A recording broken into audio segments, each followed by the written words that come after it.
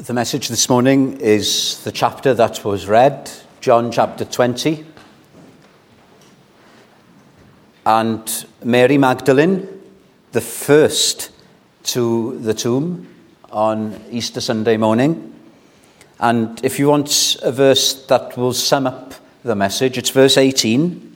Verse 18 of John 20. Mary Magdalene came and told the disciples that she had seen the Lord, and that he had spoken these things to her. Mary Magdalene and a few of the women that were close to Jesus Christ, before the crack of dawn, they went to the tomb that he was buried in, a private tomb of Joseph of Arimathea, and they were going to anoint the body with spices. And when they arrive there, they are shocked to find that the boulder, which is impossible to move in terms of a woman or an ordinary disciple of Jesus, they find that the stone has been rolled away and that there is no body there. And they are in shock. And they go back and tell the other disciples. And two of those disciples, Peter and John, as we had in our reading, they go running towards the grave. And John arrives there first, but Peter gets ahead of him in terms of going in to the tomb. And he sees that there is no body. There is the cloth that they wrapped him with, but there is no body. And then John comes in as well. And Mary joins them, and then they go back, apart from Mary Magdalene. She lingers. And she thinks she's meeting the gardener, but it is Jesus. And once he says one little word, her name Mary, she realizes it is her Lord. And Jesus says, "Do not cling to me, for I have not yet ascended to my Father, but go to my brethren and say to them," in other words, Jesus gives Mary a message. "I am ascending to my Father and your Father, and to my God and your God." And Mary gives that message to the disciples that the Lord is risen. My brothers and sisters, this is the most wonderful message in all the world. Jesus is risen. And I, like Mary, have got that message to bring to us this morning. And it's such a privilege, isn't it? And what's so sad is that initially these disciples didn't believe what Mary had said. To be fair, Mary didn't believe at first, did she? It was only when Jesus spoke her name that she recognized. And eventually, the disciples meet Jesus for themselves. And then everything is transformed. Their tears are turned into laughter, their despair into hope, and their doubts into faith. Isn't that what we need on this Easter Sunday morning? I just want to share very briefly with you this good news of the resurrection of Jesus Christ. And I just got a few reasons to give why this is the best message that you can ever hear. Now, the first is this: it's not fake. This is not fake news. Now, we don't know today whether to believe most of the messages that we read. I get most of my news now on my mobile phone, and it's difficult to know whether it's true or not. But what we've got in the Bible is not fake news. The word gospel, do you know what gospel means? It means good tidings. It's truth. Now then, I have to be careful how I put this, But in the time of Jesus Christ, something reported by women was not usually considered to be reliable. That was the view of the day.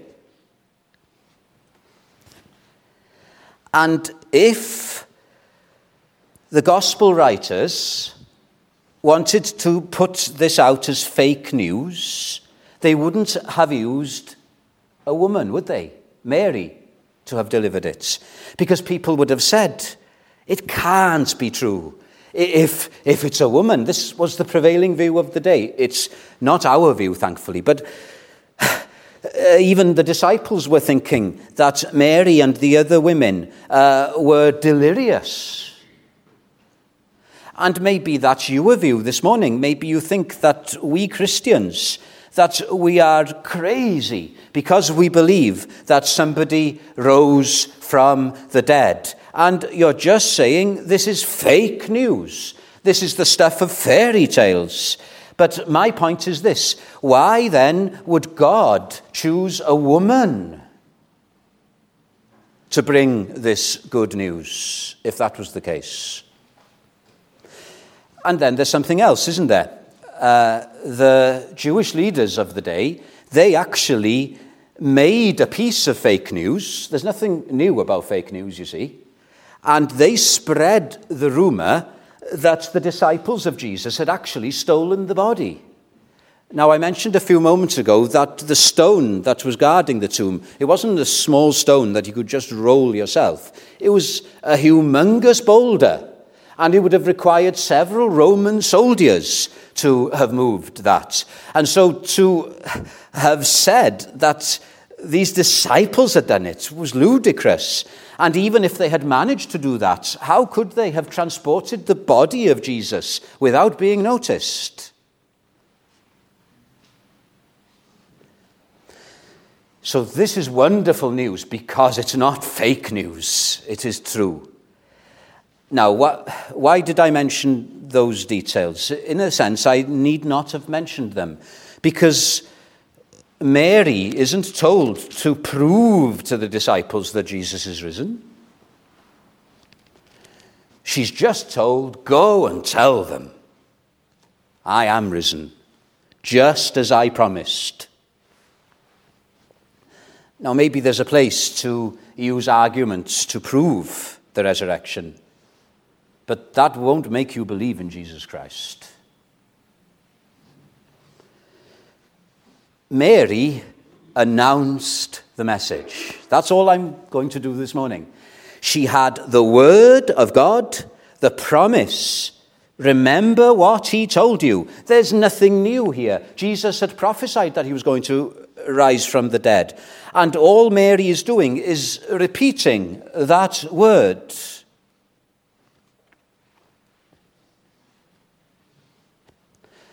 My friend, can you take God at his word this morning? You know, the God of the Bible is described by Titus, or Paul writing to Titus, as the God who cannot lie, cannot lie. The writer to the Hebrews puts it even stronger. The God for whom it is impossible to lie. Jesus Christ, when he explained his mission, said to the disciples, I am the way, the truth. I don't just speak the truth. I am the embodiment of truth. That's all we need to know. If God says it, it's true. So this is the best news in the world because it's God's news, God's spell. That's what gospel can be translated as. There's a Sankey hymn which says, can you say this? Though poor and needy, I can trust my Lord. Let God be true and every other person a liar. Though weak and sinful, I believe his word. And for those of us who preach, and for every one of us who are Christians this morning, as we were reminded in the announcements, we've got this message to tell the world. It's very sad today, isn't it? How even evangelicals somehow don't get it, that we are here with a message. The Word of God. There's nothing else we've got. And you know what? The authority of this message doesn't depend on you and me. If God can use a Mary, he can use you. You might be a child, but God can use you because it's his word. It's his word. And those of us who are preachers, we may feel utterly weak, but it doesn't matter. It's God's word. It's God's word. As Martin Luther put it, Martin Luther was used by God to change Western Europe in the Protestant Reformation. It wasn't Luther who did it, it was God. And what did God use? God used his word. And Luther explained it like this: we should preach the word, but the result must be left solely to God's good pleasure. We can't force. And Luther was an explosive character. I simply taught, preached, and wrote God's word. Think of all the ways we as a church are spreading that word, not just here from the pulpit, but online, in writing, on gospel cards, in open airs. We're just releasing the word. Luther goes on to say, otherwise I did nothing. And while I slept or drank Wittenberg beer, we don't have to do that, right? With my friends, Philip, the word did everything. I did nothing. I can imagine Mary feeling a bit like that. All she's got is this wonderful word. Jesus is risen. And then the second point. This is good news. Please forgive me, I'm stating the obvious here. It's good news because Jesus is alive. Jesus is alive.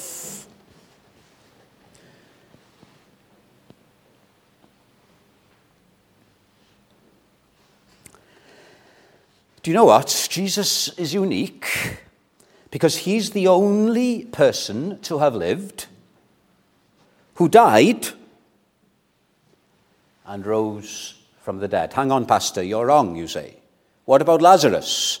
A few weeks before this, didn't Jesus raise Lazarus from the dead? Well, yes, he did, but Lazarus did go on to die a few years after that, right? What Jesus did to Lazarus was just a picture of what was going to happen on Easter Sunday morning. So Jesus is the first human being ever to die and to rise from the dead and to have a completely new body and to go on living forever, not just in soul but in body. My friends, this is what is amazing about this message this morning. Jesus is as alive this morning as you and I are.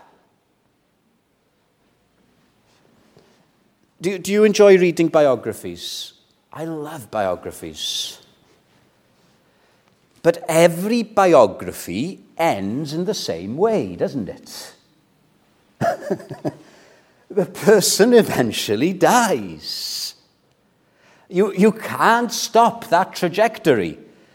I remember when I was a teenager, hearing about the pop singer Michael Jackson. And Michael Jackson would have been in his 30s then. And Michael Jackson wanted to live as long as possible. So in the newspaper reports, I don't know if this was fake news, he slept in this special chamber because he thought that would prolong his life.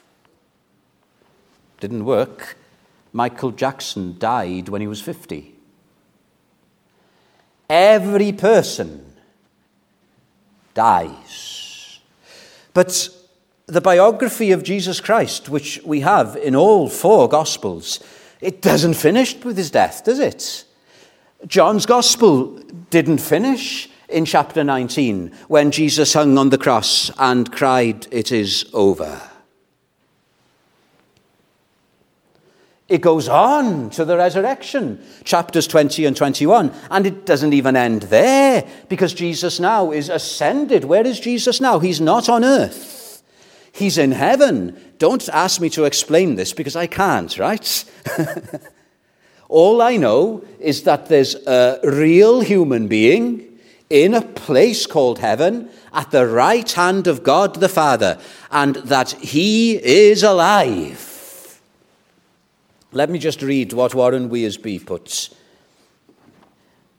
If the Gospel of John were an ordinary biography, there would be no chapter 20. All biographies conclude with the death and burial of the subject. I have yet to read one that describes the subject's resurrection from the dead. The resurrection miracle is proof that Jesus Christ is not like any other man. He is indeed the Son of God. Paul started his greatest letter, the letter to the Romans, with these words: the gospel, the good news concerning Jesus Christ our Lord, who was son of the seed of David according to the flesh. That means he was a real human being. He was born of Mary 2,000 years ago, but he was declared to be the Son of God with power according to the Spirit of holiness by the resurrection from the dead. My friends, Jesus Christ is unique. He's a man, he's God, and the resurrection makes him alive forevermore. Don't you love that fact? There was a minister in Birmingham in the 19th century called Robert Dale, the congregational minister. And he prepared his sermon for Easter Sunday morning. And as he was preparing, the three words, Christ is alive, struck him. Have you ever been bowled over by the word? And this is what happened to him. Christ is alive. You can imagine him in his study. Christ is alive. Alive. Alive. Alive. Can that really be true? This is a minister now, somebody who believes. Living as really as I myself am. He got up from his desk and walked about his study repeating, Christ is living, Christ is living. He can't get over the fact. And then he went on to say, I want my people to get hold of this gracious fact that Christ is alive and to rejoice over it. And you know what? He preached on the resurrection, or he had a resurrection hymn from that point onwards every Sunday. Think of that, every Sunday. And he went on to say, I want every Sunday to be known as Resurrection Day. Oh, isn't that brilliant? When I grew up and had to go to chapel, I associated Sunday morning with dearth and gloom and having to sit through a sermon. But to think of Sunday as Resurrection Day, because Jesus Christ is alive. Now, I know when we believe in Jesus Christ, we believe in a truth about him. The fact that I've said that Jesus is a real human being. The fact that I've said that Jesus is the Son of God. These are truths. They are doctrines. But you know what? Those truths are just the skeleton. Jesus is a person. A person. And we don't just believe a set of truths, do we? You can have that in any religion. We come to believe, to trust in a person. A person. Are you trusting in this person this morning? Are you in love with this person? This came to me very powerfully a number of years ago when I first preached on these verses. I was very close to two Myanmarese, if I'm pronouncing that right, two students from Myanmar, when I was in Bible college, Suan and Tuan. And I thought one of them had died, Tuan. I thought he died. And then I went to the Banner of Truth conference a few years ago, and I was standing in the queue for lunch, and I heard a voice behind me that sounded Burmese. Win. Brother Win. And I turned around, and lo and behold, it was Tuan. And the first thing I said to him was this: I thought you were dead. I thought you were dead. And you're alive. And I spent as much as I could for the rest of that conference meeting up with him. And every person I saw, if I was introducing Tuan to them, I would say, I thought he was dead. But now he's alive. He's alive. When you have a relationship with a person and you realize they are alive, it transforms it, does it not? Christian, why are you so anxious? Why are we so full of doubts? He's alive. Jesus prefaced the Great Commission with the words, or did he add the words afterwards? Fear not. I am with you. I am with you. Can I say this at the risk of being misunderstood? Who cares if things are going to get from bad to worse in terms of the state of our country? Because Jesus is alive. He is still there. Does it matter if, say, we are facing a time of spiritual dearth and we're not going to see another revival? Does it matter in one sense? Because he's alive. And my own struggles, your struggles, put them in context. What are they in comparison to the fact that he's alive? We're going to be singing at the end of the service, I serve a risen Saviour. He's in the world today. Even if I'm the only one still standing, he's alive. I know that he is living, whatever men may say. I see his hand of mercy, I hear his voice of cheer, and just the time I need him, he's always near. He lives, he lives. Christ Jesus lives today. And then one last point, why this is such good news. As I was sharing with the children, this is proof that Jesus on the cross was victorious, right? He actually accomplished what God the Father sent him to do. Now then, without the cross, there would have been no point at all for God to have become a man and to have lived amongst us. There would have been no point.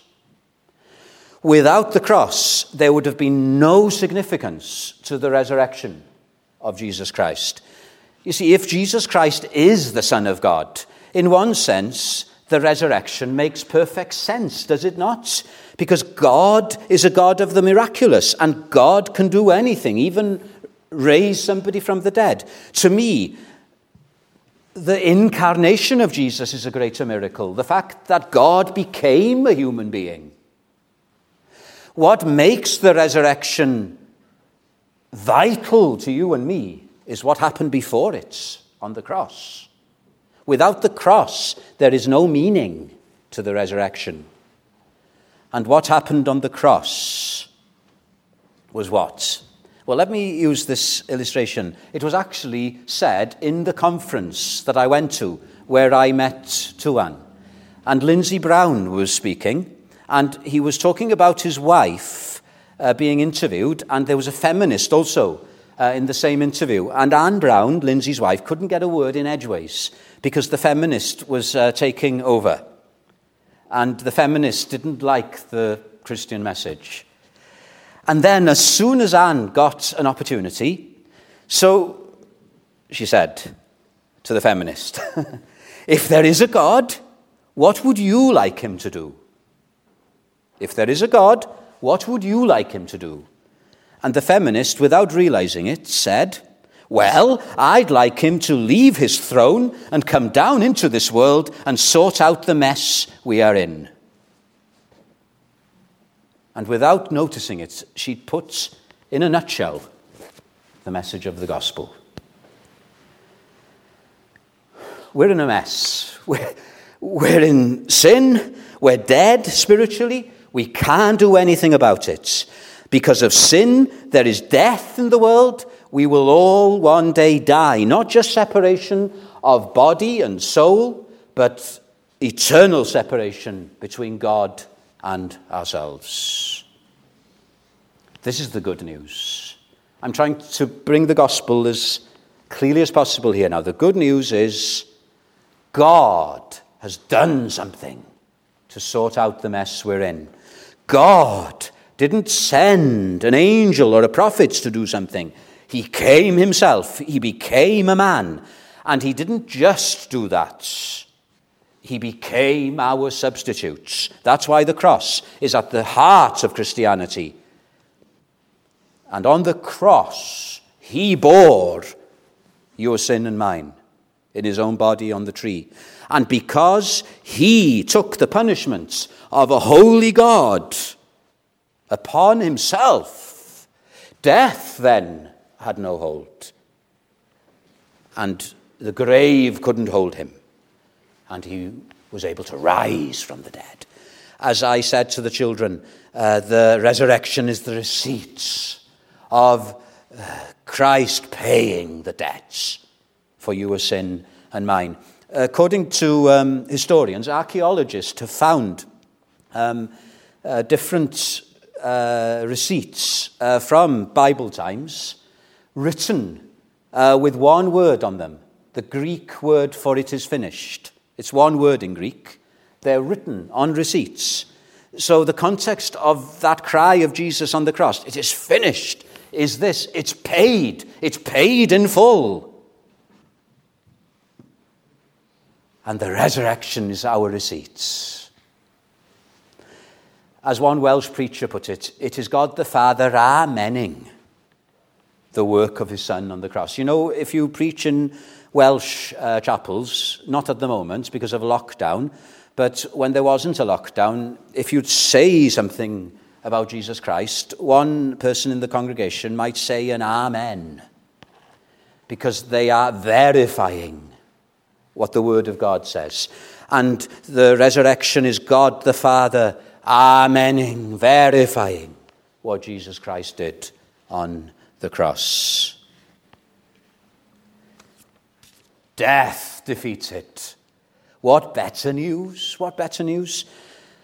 We've been horrified, haven't we, by the number of people, even young people, that have been struck down by this horrible virus. Jesus Christ is the death defeater. Not only has he dealt with sin, but he's dealt with death and hell and Satan. What more do we need? What more do we need? And think of the person here that we're talking about, Mary Magdalene. Do you know who Mary Magdalene was? Mary Magdalene was a sinner in every sense of the word. She'd had several demons exorcised from her. She was probably an adulteress. And yet, Jesus forgives a Mary Magdalene. Jesus died for the sins of a Mary Magdalene on the cross. Jesus raises a Mary Magdalene to spiritual life. Jesus gives this wonderful good news into the hands of a Mary Magdalene. And it's just like our Jesus. That's how he's dealt with us. If you're a Christian here this morning, you are no better than Mary Magdalene. I was no better than Mary Magdalene. But Jesus in love came and he lived the life that we could never live, and he died for our sins. All of our sins on him was laid, and he forgave us. And we are just so privileged that we're sinners, yes, but sinners saved by his wonderful grace. We've got a message to declare to you here this morning. If you're still unsaved, Jesus saves. This isn't just something academic. This is something we've experienced. And we've got the same message to declare to this city of Cardiff. We don't stand in judgment on Cardiff. We are sinners by nature, and we know of one who's alive and who's able to save even the worst of sinners. This is why it's good news. In my notebook, I've got a piece from the newspaper about 3 or 4 years ago. The Prime Minister of New Zealand, Ardern, was standing in a queue in a shop. And there was somebody in front of her. A mother was in front of her. and she didn't have her purse on her. And do you know what happened? The Prime Minister of New Zealand paid instead.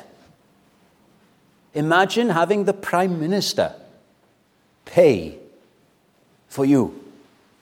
And then they asked Mrs. Arden, or Miss Arden, why she did that. And she said, because she was a mother. Because she was a mother. Why would, not the Prime Minister, but the Son of God, the King of Kings, why would he come all the way to this world and go all the way to the cross to pay not a grocery bill, but to pay for your sin and mine? Not because we deserve it. It's mercy all, because he loved us and gave himself for. Do you doubt the love of Jesus Christ because you feel yourself to be a fake, a wretch, an unclean sinner? It's because we are that he came. Oh, my friend, I just want you to embrace this Jesus Christ this morning. If you've never come to him before, come for the first time this morning. Come admitting you're a sinner. Come and say to him, I can't save myself. And give thanks to him for coming and dying on that cross for your sins. And take him at his word as your Saviour. Can you do that?